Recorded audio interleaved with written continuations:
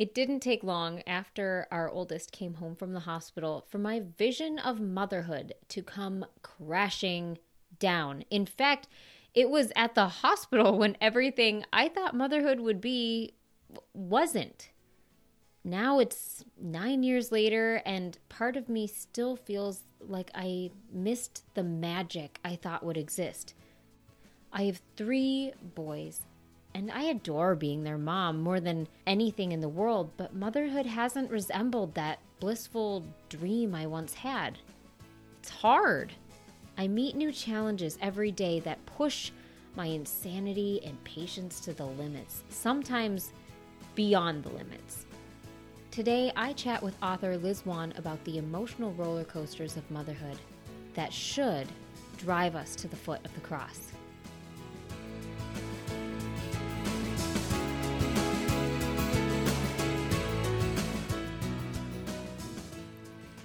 I'm Tina. I'm a wife and stay-at-home mom of 3 boys. Life is full of crazy, and I want to share it with you. I really want to do this podcast, but like you, I don't always have time to sit down and record. So we're going to fold laundry, bake, do all the things together while we talk. I'm glad you're here to walk through life with me.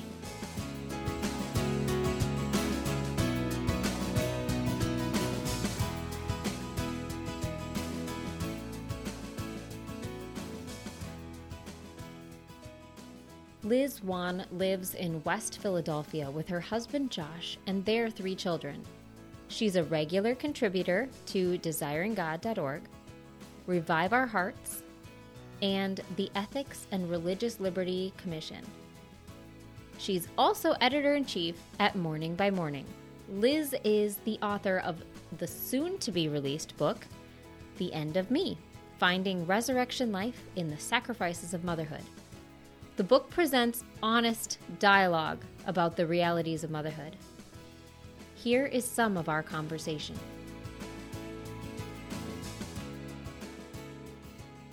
During my first few years as a mom, I began to see that I wasn't who I thought I was. I wasn't as patient as I thought. I expressed anger I didn't know I was capable of. I didn't have the capacity I thought I had. I wasn't able to be that mom, the one who could get it all done and never feel tired or take time for herself. I was not the kind of mom who could say, I got this. All too often, in fact, I hadn't got this at all.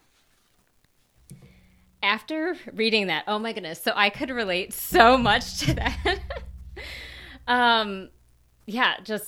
Just so much that I didn't realize was motherhood.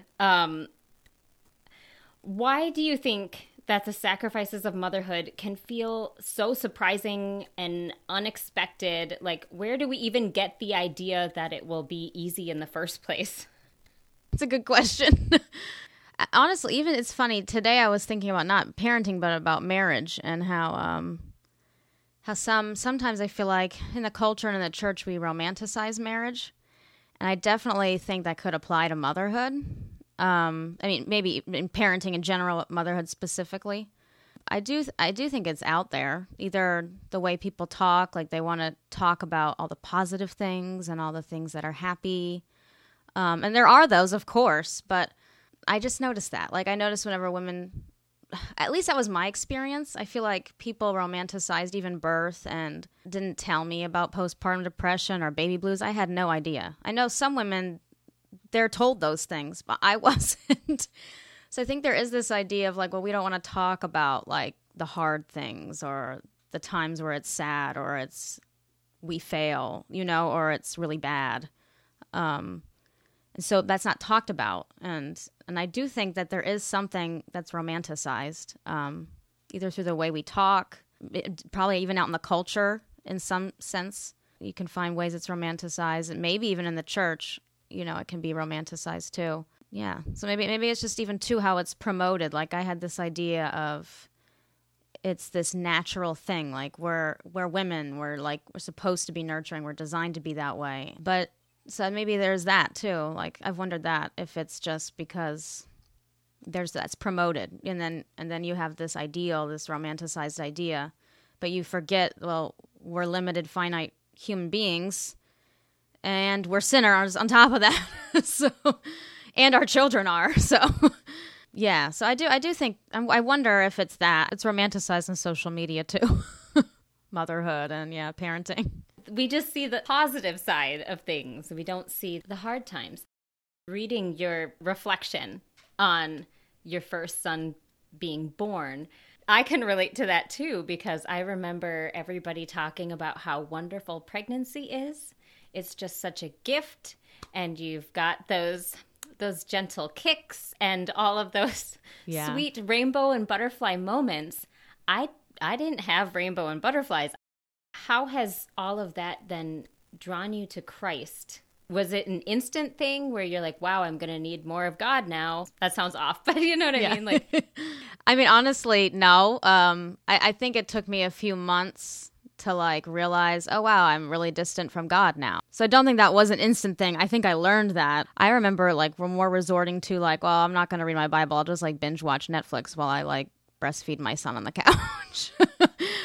So I think, no, I didn't at first. But I do remember it took a few, I don't know how many months, but it took months. And I realized, I think I'm kind of distant from God here. And like, I need to like figure out what to do instead of just always watching TV or Netflix with my baby in my arms. Yeah. So I think it wasn't instant, but it did, I did wake up. So I remember telling people it's important to tell people, and say, just be honest and say, yeah, I'm kind of distant from the Lord right now, but, I'm working on trying to figure out, some of it's just practical, figuring out like, okay, well, maybe instead of watching this show on Netflix, I should, if I am just busy, nursing or whatever it is, bottle feeding and holding my baby right now because they don't want me to put them down, at least maybe now I can make the choice instead of Netflix to pick up my phone instead and like open the Bible app, or you know what I mean? It doesn't have to be anything really deep. It just could be, let me just read a little bit in the Bible or whatever it works. Because I know it's going to look, just practically speaking, things like that look different in different seasons of motherhood. But did you realize that then? Like, did you think at that time, like, wow, my Bible reading might not be as deep or in the same, it might not look the same now as it did before children when I could have full, complete thoughts? I think at some point I realized that, but I don't know. Yeah, I don't know if it was in that moment. I think I struggled with that off and on, like, oh, and I had to tell myself or read other books and tell myself, okay, that's right. Like, it's okay if it doesn't look how it looked before. That was a process, I think, of me waking up to that and realizing that.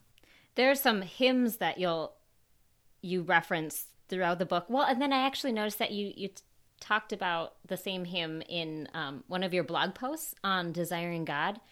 Do you do a lot with music? Is that like a big part of your home to help keep your mind set on Christ as well? Yeah. Well, because I homeschool, like we do. I call it hymn study, and it sounds so formal, but all it is we listen to hymns, and just practice singing them. Sometimes we'll go a little deeper and learn about the hymn writer, and then listen to multiple of their hymns. But yeah, so I'm into hymns. I enjoy hymns. I have grown up singing and being on worship teams in church, so. But I do have a fondness for hymns and want to pass that on to my children and have them learn them, and they've learned a lot. So, I mean, probably next to Scripture, hymns are probably like one of the big sources of comfort and encouragement for me. Do you have a favorite passage, like a specific verse or Bible, maybe narrative passage that you find yourself running to often for encouragement in the struggles of mom? I mean, the verse that comes to mind, and with writing the book, this is probably, besides the whole idea of the seed that you were talking about and the death of the seed, that's one concept that would always come back to me. But definitely, I think the heart cry of this book, besides that other theme, is in 2 Corinthians 12, verses 9, where Paul says, "But the Lord said to me, my grace is sufficient for you, for my power is made perfect in weakness. Therefore I will boast all the more gladly of my weaknesses, so that the power of Christ may rest upon me." Like the verse that I thought about a lot writing this book or different chapters. Realizing and admitting and accepting that I'm weak, we're weak. And His grace alone is sufficient. The perfect place to be as a mom is to be in a place of weakness, even though we fight against it or try to not show our weakness. In general, most people, the majority of people, don't want to show their weakness. That's what makes this verse so amazing, that we would boast in our weakness is so not a human thing to do, or, in our pride. I feel like when you do that, it's very beneficial, especially when your weakness is just thrown in your face all the time as a mom. So I don't know how you can not feel weak. It makes less of us and so much more of Christ every time that I'm reminded just how, like you said in the introduction, just how much I don't got it. If my kids already haven't reminded me. Even admitting we're weak to our kids, like I've done that, and I feel like we feel like we probably have to have it all together, even for our children, because like we're the parent, and I mean we should. I mean we are in authority, and we do instruct and discipline and teach, and train, but at the same time we're kind of in a lot of ways very similar to our children, and so even just to get on their level and say, I've done that with my son, and he understands, okay, yeah, you're weak, okay. I need to look to Jesus, ultimately, and to even just, I've said that to my oldest, like, Mama I'm not always patient. I mean, you know that, and, or I'll point out when we're reading the Bible, reading about Jesus and how He acts, I'll just, tell them that, I fall short of this, but Jesus is not this way. He is not this kind of parent. Even though I just sinned against you and I did that and I got angry, Jesus is not that way. He never runs out of patience. And just to rest in that and know that that is His strength made perfect in your weakness, even just that, being able to say that to your child and admit that to yourself, that my goal is to point my child to their Savior, an ultimate Savior. I'm not their Savior.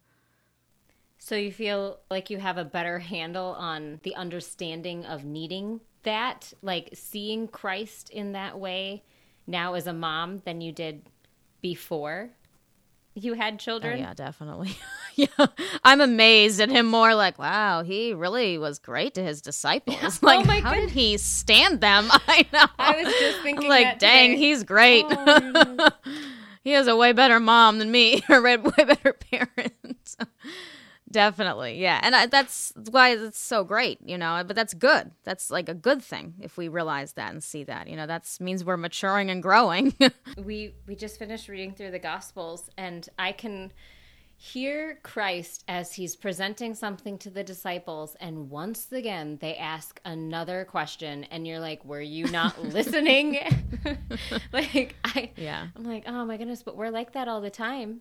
Or oh, I know, or Peter, I know, yeah. Peter getting all full of himself, like, oh yeah, see, Lord, I getcha. I'm like, you and me, and then Christ once again like humbles him, and I think it's in the beginning of Mark where it talks about how Christ went off by himself. In a way, it was like he just needed a break, He needed that he even time. got away from the disciples at times. Right? Yeah. Like, I need that break. I need that rest. How do we find that rest as moms? Because I believe you referenced that too. Where do you find that rest? Yeah, I mean, I think there's a spiritual component and then there's practical components. But I mean, there is a chapter in the book, rest, about rest, and it releases our burdens. I think there's an aspect to it that at least I've learned, and I do share about it in the book, is just a humility. There is an aspect of where it's just humbling yourself and accepting your limitations, and just to realize that you do need rest, and however that looks for you. I mean, we all can agree on we need spiritual rest, but there's other forms of rest, and I think even just at first realizing, because I used to be, like, my mom guilt would get in the way of, like, yeah, like, oh, I shouldn't want to be away from my kids, or just feeling guilty about that, or maybe I'm going away too much, or maybe I'm asking too much, time for myself, or like, is this too much to ask for? I'd always have that, and sometimes I still will have to fight that. Even though I've grown, I still have to fight that thought in my head, or this feeling of guilt. So I think some of it is also just realizing that we're human. And I think, and in the chapter too, I talk about how Christ really showed us not just that he's the Son of God and showed us what God is like, he being God, but showed us in physical form what God is like. But even because he was fully human as well, and came in a physical body, he showed us also what it is to be human. In a right way, and so, just he took care of himself. he probably drained himself too in serving others. We see that clearly, but we can miss over the fact that he did accept his limitations because he went off, and sometimes he was napping in the boat, and the disciples had to wake him up. Like you said, he went off by himself to pray. We know there's some places that he had to say no to some things because he couldn't go to every town. There were towns he passed over. He didn't heal everybody. He was wise about his decisions and what he said yes to for a particular reason and purpose. I think there's a lot moms can learn from his ministry, not just when it comes to service, of others and the Lord, but even just when it comes to rest and accepting our limitations as humans. So I think it's just having that perspective shift really helps a lot. I know that helped me a lot to just realize, I need to live in my bounds, and whatever my limitations are, mentally, physically, for all of us, that'll be different practically. And how that looks. And the other thing, too, is I also realize if I don't set something up for myself, I kind of just go until I crash, which I don't think is healthy. Probably has to go back to the, the pride of I can do it on my own, or having this guilt of whatever it is, So I think even just having something just set up, like, okay, no, this is the time when I stop what I'm doing and I relinquish control and I do something else, or I step away. Like if you have a particular rhythm, I've realized that's helpful. Like, okay, this night, I don't know, whatever it is, go off and do this or do this thing to recharge or refresh myself. And if it's set in place and then we have to do it, it will help so that we don't crash and burn as well.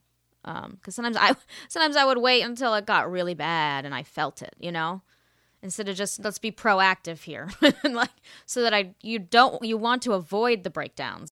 Well, there are moments too, just thinking about Mary and Martha, like Christ sat there and allowed other people to serve him, which I am not always good at, recognizing that, that person has a ministry too, and they want to help me.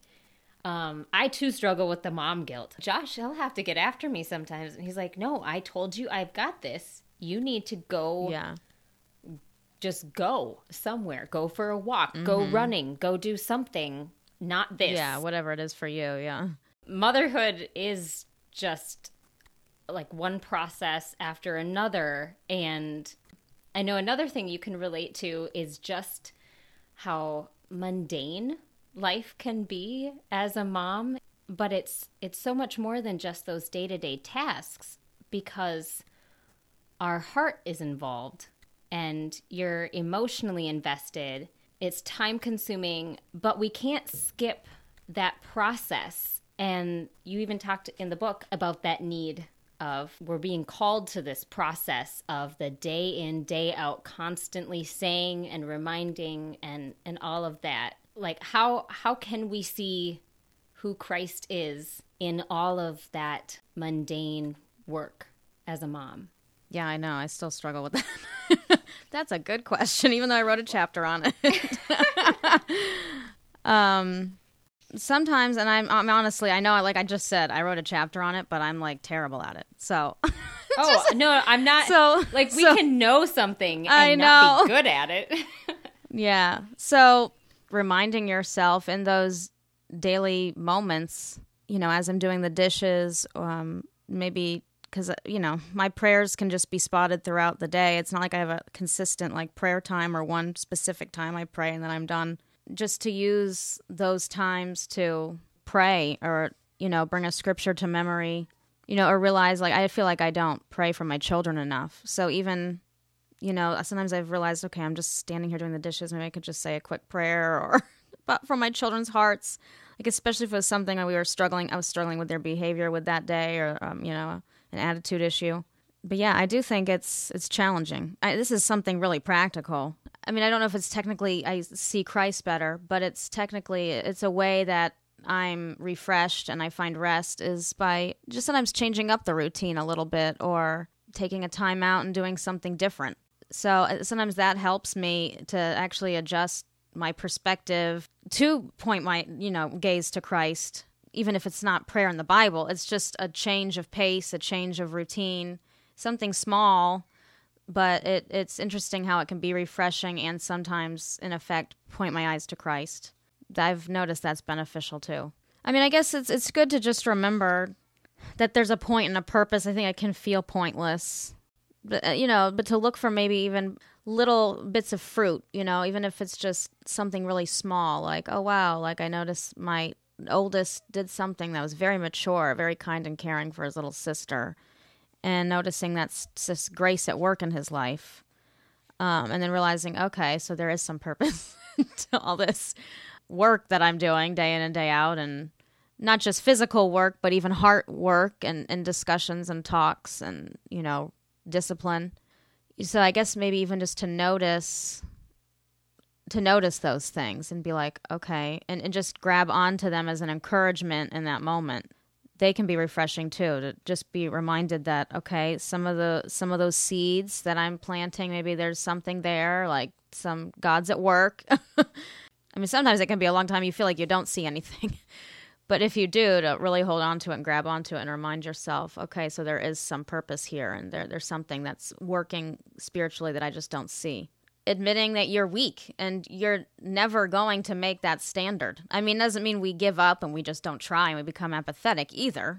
We take it to the Lord and say, forgive me, help me, change me, Holy Spirit. I think for me, it's just more of like, okay, I take it to the Lord, but I also realize, okay, there's another reminder and to humble me that I am a sinful human being and that I'm weak. So I think it's just more leaning into it, but not leaning into it in a way that's, giving up. You still fight, but it's also just realizing I don't make the cut.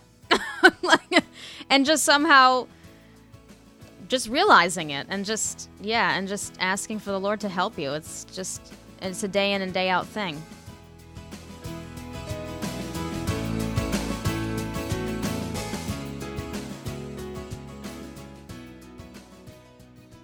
To know more about Liz, you can go to lizwan.com. The book, The End of Me, comes out March 1st, but you can pre-order it today. Links to order the book are also in the show notes.